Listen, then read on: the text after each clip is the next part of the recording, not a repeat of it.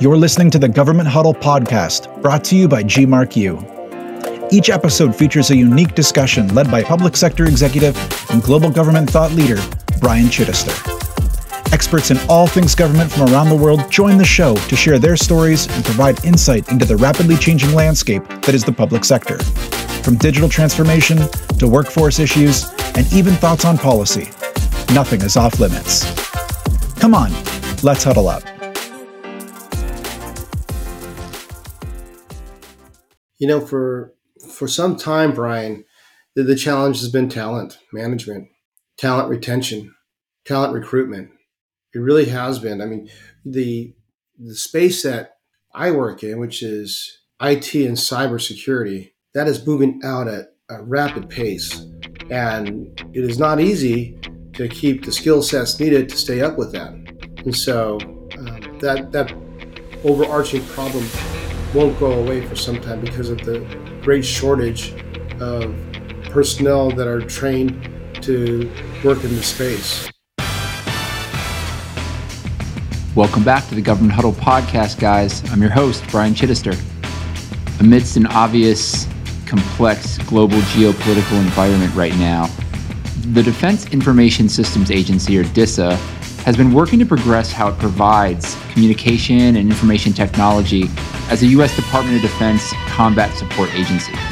The agency is consistently pulling in advanced and updated technologies to support the nation's leaders, warfighters, and U.S. combatant commands against near-peer adversaries.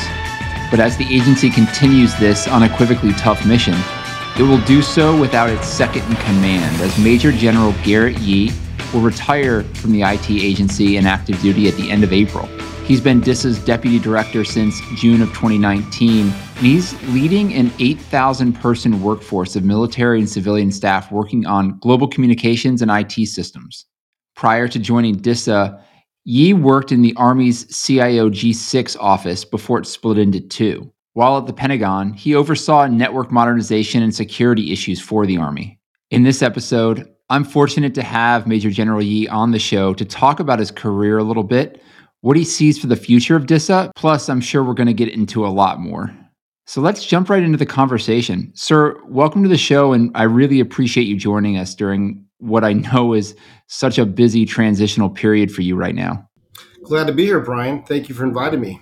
So many of my listeners probably only know you as Major General Garrett Yee, a top leader at DISA, but what I am fascinated by is what has really shaped you and inspired you and motivated you to get to this point. So let's start with family. I know you're a husband, you're a father to 3 kids. I'm sure most people would agree that being a parent is one of the biggest educations you can receive. I know it was for me. What has being a father taught you in terms of leading men and women and just gotten you to this point? I think many would agree that parenting is probably one of the most humbling experiences that anyone could have. You think you know how to raise kids, or at least you think you're doing the right thing to raise your kids, and they are a life of their own. And so, at different points in our kids' lives, we've had lots of different experiences to learn and grow from, and be proud of, but also be very humbled. But in the end, Maria and I are very proud of our 3 children. We have 3 adult children, 2 boys and a girl. And so I would say, humility is what I take away from that. Well, I'm sure that's been helpful, especially, humility, I would think, is not only a great attribute for a leader, but especially in the middle of the pandemic when you're trying to learn new things on the go. I could argue that part of wanting to have this conversation with you is to get some tips on how to have 3 kids, because my wife's expecting one coming up in May, so I'll be learning on the fly. But obviously, family is important to you, and it has kind of, like you said, humility shapes you, and you learn a lot, and it kind of bring that into what you're doing. Yeah, no, and congratulations, Brian. That's going to be a wonderful, wonderful experience. In terms of maybe using, family as an analogy to maybe the workplace or our teams or our organizations. As a parent of 3 children, you love all your children. You love each of your children fully, right? And you don't want one to be better off than the other. You don't want to have one superstar and two that can't get through life. You want them all to be successful, and you want them to get along.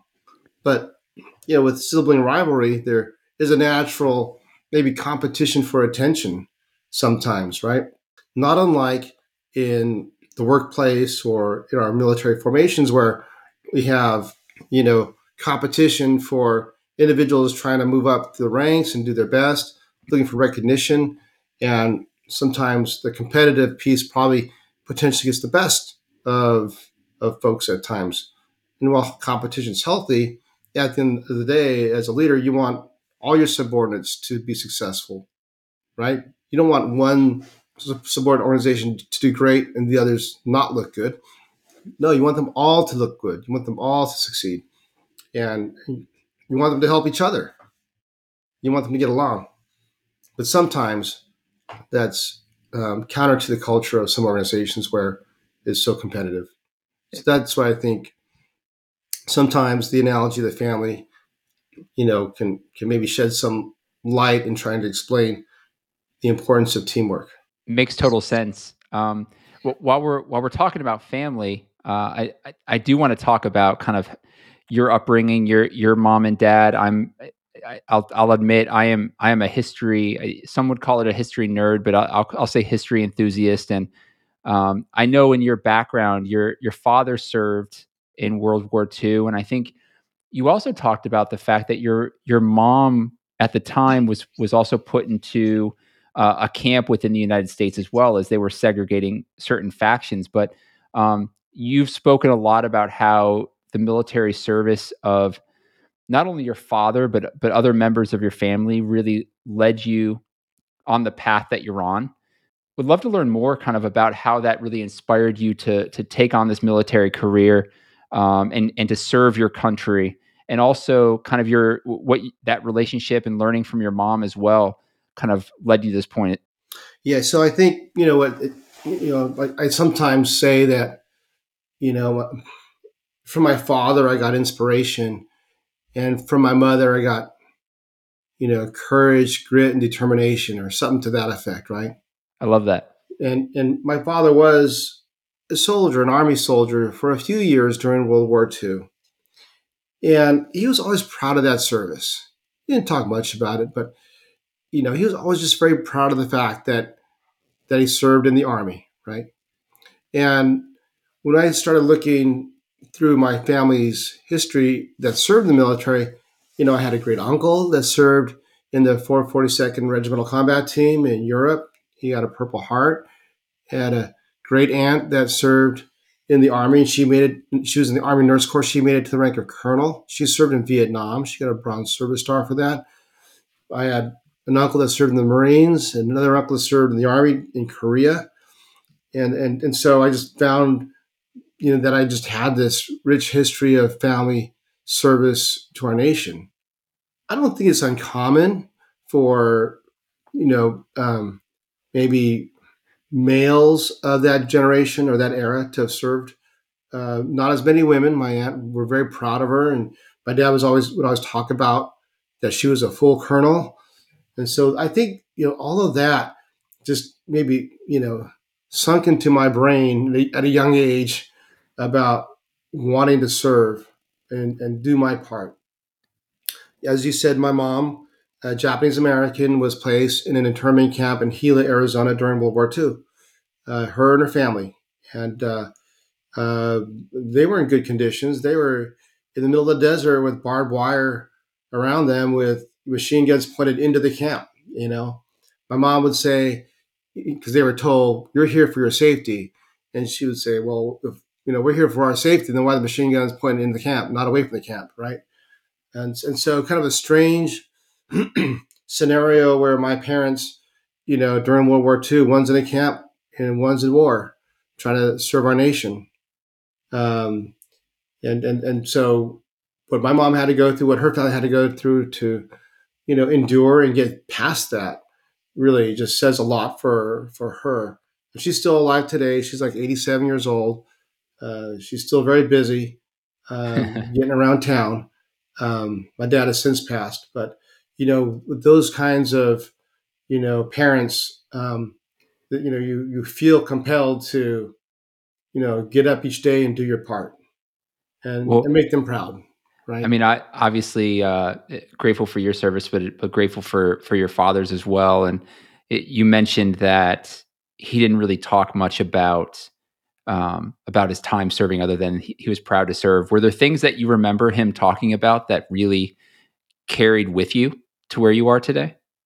Well, he didn't go into combat during World War II. He was headed for Japan, and then got redirected to somewhere else. But what he did talk about, though, was the friendships that he made with a couple of folks. He ended up being a medic, and the connection that he made while he served, and that person later on was part of his wedding, and we just that sense of camaraderie, and that I think is what kind of stuck with me, and why it was a good experience for him, because he walked away with with some friends that were very important to him, that later on helped him in life. I've always said military service has the ability to change the trajectory of someone's life for the good. My uncles, they came out of the camp on my mom's side, out of the internment camp, and they were probably angry young men. They ended up joining the service and ended up, I believe, because of that, able to get past, all that stuff, or at least helped get past a lot of that stuff from being placed into a camp. When you go into a camp, they take everything from you. They take away your dignity, right? And military service, I think, helps to help them to get that back. I think that's a really strong sentiment. I can absolutely understand that. And we were at war at that moment because of the bombing of Pearl Harbor, obviously, and I think our generation also experienced a moment like that in the form of 9/11. I know pretty much everyone you talked to could tell you where they were when one of the planes hit the towers. I know I was sorry to age you in this moment. I was a freshman in college, but I was at Virginia Military Institute, and I remember walking to the barbershop and on the television watching the second plane hit. So I remember exactly where I was, but I'm really interested to know, how did that moment impact you? Because I think it impacted us all in different ways. And you talk about moments in our life that really could change a trajectory. That I think that was one of them for a lot of people. How did that impact you? Yeah, it changed for me. So I was in the Army Reserve at the time when that happened, and I was a major, thinking, "Hey, I'm done with this, man. This is trying to balance your civilian job and your military duties and raise a family.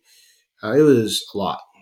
And I thought, well, I'm done with this. Time to hang it up.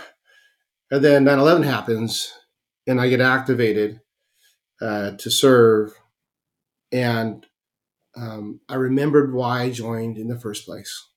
I think sometimes we get caught up in the day-to-day work, the minutia, and kind of get bogged down with stuff, and we forget sometimes why we're here in the first place. And that's to serve our nation in my case, right? And now I had meaning once again for why I put that uniform on. And that did change for me as well, Brian. So obviously 9/11 is one that you can point back to. Have there been any other significant moments over the course of your life that you can think back to that you also think change your trajectory? I think being in the Army Reserve and then ending up at DISA might not have been the path that you thought you were going to take. Maybe it was, maybe it wasn't, but there had to be moments, right, that changed your path. Can you think back to any of those that were significant? I think sometimes what may seem to be an arbitrary decision at the time or action at the time, ends up being, pivotal, I guess. Yeah. So in my case, I'm getting activated and deployed and going back to my civilian job and getting deployed and going back to my civilian job. And in 2014-15, I'm a brigadier general, a 1-star, and my job deployed was to be the RCENT G6 and the signal command commander in Kuwait. Large footprint. We had about 2,000 plus personnel across 7 countries. Pretty big responsibility. But it was supposed to be a fairly quiet assignment. We were, drawing down forces, out of Afghanistan way back then. We had been out of Iraq for 3 years. And, within a couple of months of hitting the ground, we're back in Iraq fighting the ISIS problem set. Not expected at all, right? It's supposed to be a quiet 1-year rotation. It was everything except for quiet.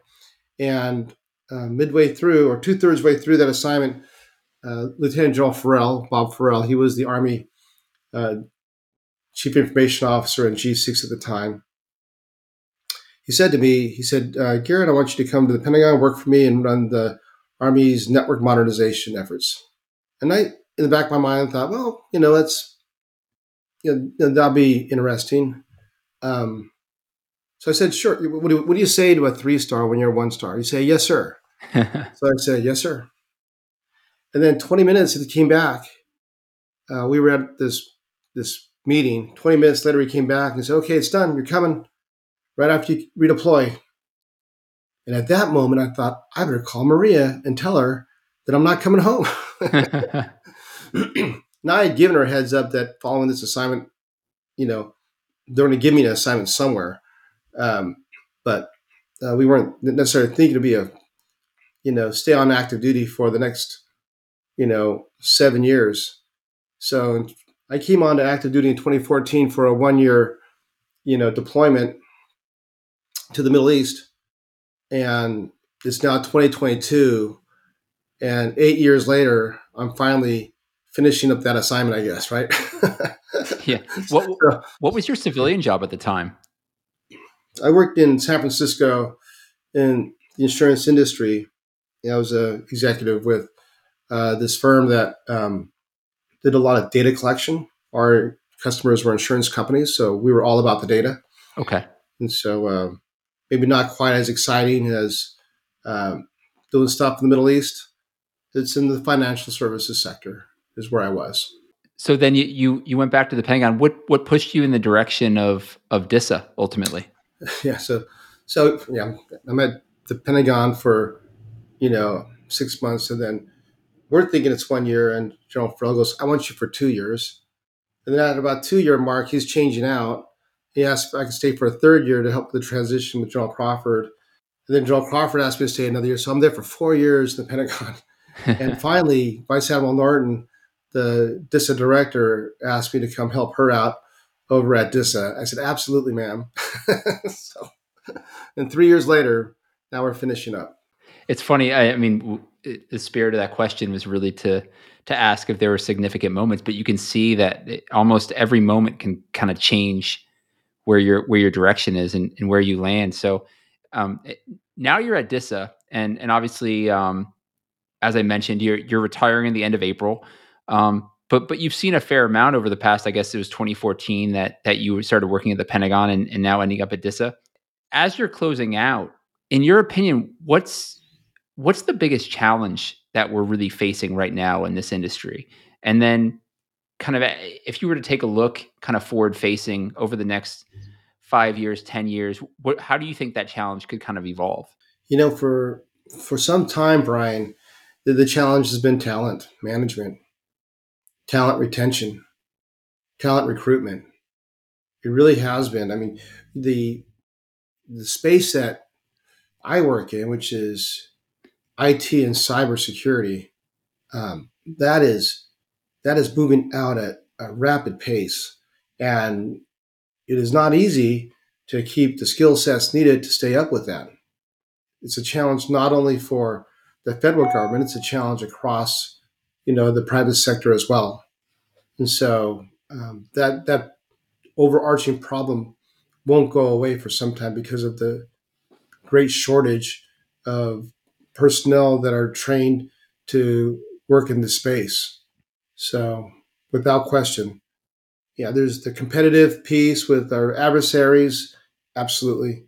But in order to get after that, you need to have skilled workforce to be able to meet the challenge.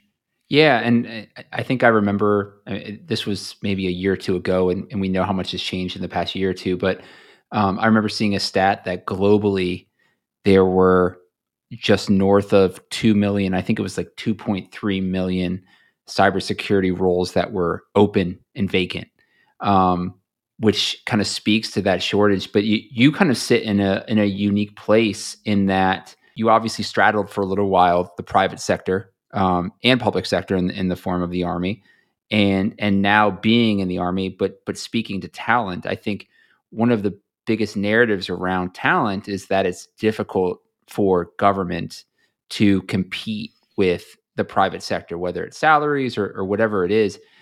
Any thoughts on ways that government might be able to compete, whether it is that pull to public service or more hands-on? There's a lot of narratives out there. Any thoughts around that?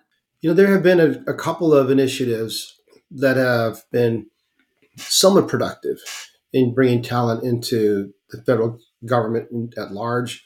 In DoD specifically, um, the services have done a couple of things where they experimented with bringing, civilian members into the military at higher grades based upon experience and education. That's has had a little bit of traction there. There's been given direct hiring authorities to broader categories of workforce members in the federal government and DoD. That's been somewhat helpful. There have been, incentives, financial incentives uh, that I think has been somewhat helpful. But I think the area that warrants the the focus of our attention is more on the internship and pathway type programs where you bring people in, earlier in the careers, in college, right after college, and get them into, a program where they step through up to a certain grade if they make satisfactory progress, and let them see the goodness of what they can do in the federal government. Um, the federal government and DoD as a subset has just a lot of great opportunities to do things that you can't do anywhere else. And so that I think speaks to a certain part of the population that's interested in not just making money, but doing something that's worthwhile. And so, targeting, you know, those kinds of programs, I think, will have, you know, benefit to, the workforce over time. It's funny. I mean, every government leader, whether it be federal civilian or the DoD that's come on, has really driven home the value of public service and really talked about how much they have loved their public service and really think that, I mean, really calling for people to come and serve because they feel like they've gotten so much out of it. So that's been a consistent pattern. I think another consistent pattern that we've seen across government in some areas, maybe not the DoD always, but is a lack of budget to hit their mission objectives. So as you're leaving DISA, if you had a budget, let's say 10x the size of what you have now, how would you prioritize that? Would part of that be on talent? Would all of that be on talent? Would you be looking somewhere else? So there's there's a technology component that has to stay current, but you need skilled workforce to be able to maintain and manage that technology. So you got to Sure. balance between those two levers between, the personnel and the technology. And so they both need, funds. But if you had 10X, maybe you wouldn't have as much of a problem today. How have you navigated that? I mean, it's difficult no matter what industry you're in, right, to keep up with technology, even if you have the budget, because you said it exactly. It's a skill set, right? You can spend all the money you want on, let's say, artificial intelligence within DoD, but if you don't have the skill set to be able to manage and leverage that technology and that value, then really you're not going to get the outcomes that you want by procuring it. So how have you kind of straddled that or managed that? Well, I think what you do is you look at it holistically. You don't look at it as one or the other. You look at it as a combined problem set. And so that if you know you need to modernize or continue to modernize, that means you need to continue to train and ensure that you have the workforce to be able to manage the modernization of the technology. Yeah, I guess it kind of brings in the more militaristic to aspect of continuously training, being ready, and you're continuously upgrading. And I think sometimes in the business world that's forgotten. You get so focused on kind of your day to day that you forget about trying to get 1% better every day in other areas. So I think that could be an ethic that maybe the business world hasn't really fully adopted. I think maybe in pockets, but that the military could really teach in that operational setting. Yeah, the military, for the uniform members in particular, invests a tremendous amount in training. I mean, they send you away for a year to the War College to get a master's degree. They send, in the Navy folks or the Naval Postgraduate School for 2 years to get a master's degree. You look at any service member's military training, it's got years of training in there, cumulatively. Military invests a lot in training. So as you are stepping away, I'm curious. As you look back at your time in the Army, I know you actually commissioned in the late '80s in the reserves, and you've been on active duty for coming up on a decade now. But across that period of time, what are some of those moments that you're most proud of? Yeah, easily, it's the opportunity to help others become successful. As a leader, you're always proud when you hear or see someone's name come out on a promotion list that you served with previously. I mean, that is by far, for me, what I'm most proud of is the connections, the people that I met along the way, and their successes. Not that I had much to do with their successes, but because you know them and saw them and knew that they were good people, when you see that they succeed and move on, you can't help but to be proud for them. It kind of brings it full circle, like you said at the very beginning. You love all your kids, and you want all of them to be successful, and you're so invested in the relationship that you make over the course of your career that I don't want to. I almost don't want to belittle it. It's not that they almost become family; they become family, and you see them become successful. And when you do that, just like your kids become successful, I can see that being a proud moment. Oh yeah, oh yeah. In a couple of months, I take this uniform off. And what I'm most proud of is not being a 2-star general. No, what I'm proud of is that I got to serve with a lot of great Americans. That's what I'm proud of. So I'm interested too, because there's always, I think, misconceptions of somebody's role on their day to day, what they're doing. If you had any advice to the industry, what would some of those points be? And also, kind of in the same vein, what do you wish people understood perhaps about your job? Maybe some of the things that when you wake up and put that uniform on every day and you're serving our country in the form of being deputy director of DISA, what do you wish people understood better about that role and how that impacts the overall scheme of things?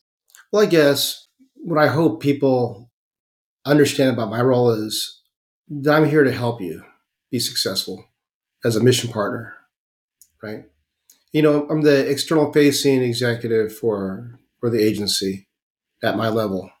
And, what I want those that I work with, serve with, Army, Air Force, Navy, Marine Corps, Space Force, the COCOMs, the defense agencies, I want them to know that my job is to help them be successful with the capabilities that we provide. And that's what I hope that they take away, and that if they have an issue, hey, just pick up the phone and call or send me a note, which they do. But that's what I hope that they appreciate. In terms of advice to industry, it's really hard for me to give advice to them, for me to give advice to them without being in their shoes. But with that said, what I want industry to know is that we can't do this mission without the teamwork of our industry partners. It's kind of a strange dynamic the way we do this with contracting and competitive bidding to be able to support and serve our nation. My job, at this is to understand the requirements of our mission partners, which is, as I said, Army, Air Force, Space Force, Marine Corps, Navy, and in turn find a way to get them that support. And most of the time, that support to the mission partner ends up being an industry partner doing the work at the end of the day. So, we are all in this together. And I think they know that. I'm pretty sure they know that. You touched on some constraints there actually around procurement. I don't think anybody listening would argue that the procurement process isn't easy, right? Understanding that there's process for a reason, but is there anything you would change, especially being on your side? The pandemic's a great example where some of this technology has had to get into the hands of people at a faster rate. Is there anything that you wish was different right now so you could actuate on that mission faster? Well, so one of the things that comes up quite often is, the contract protest, which then can really delay the delivery of a capability. And there are very legitimate reasons why, we have the protest opportunity. But it does end up at times, feeling like there's a lot of them out there. And so that does hinder getting started on, a contract. And sometimes we lose time, a significant amount of time as a result of that. Yeah, I can definitely see that being frustrating when your thought process is on mission outcomes and you're having to deal with the administrative burden of a protest from a vendor. So, um, as, as we're starting to wrap up, I'm going to ask you a question that I'm well aware you might not be able to answer, but I'm going to ask it anyway. Uh, you said you're taking your uniform off. Obviously, end of April, you won't be a 2-star general any longer. So what's next for you? Well, we'll take some time off for sure. We'll take a Well little break. deserved. My daughter's getting married in July. Oh, excellent! So, congratulations. thank you. So that's going to take up a lot of energy. Emotional and physical. Yeah. And our daughter Alyssa, is going to marry a very nice young man, and so we'll be focused on that. Our other son, Michael, our younger son, Michael, he is already married. We have a granddaughter. He's already married to a very nice young lady, Connie. So we'll get a chance to spend a little more time with the granddaughter for a couple of months. We'll take some time off, and then I'll get a job. I'll do something. I want to stay involved. I want to stay in the fight, still helping to support the mission in one way or another. I love it. So as we wrap up, we've covered a lot. Let me reiterate again. Thank you again for your service. Incredibly grateful. You've done a lot to serve this country in both the forward operating theaters as well as on the technology side of things. But as you're leaving this role and transitioning, do you have any final thoughts you want to leave with the listeners today? I would just say that being able to serve, and it'll be 35 years this June, has really been, the privilege of a lifetime to be able to do that. And I get it that it is a lifetime, 35 years total service, reserve and active duty, but it's gone by so fast. It's gone by so fast, and I feel, so lucky to be able to do this for as long as I have, and feel like I was able to do my part. So I'll close with that. Thank you again for the time today. I really appreciate it. Well, thank you, Brian. This has been the Government Huddle Podcast. You can check out more episodes of the show by heading over to govexec.com/podcast or wherever you access your podcasts. And feel free to connect with me on LinkedIn or on Twitter @ShittisterAB. Thanks for listening, guys. Bye for now.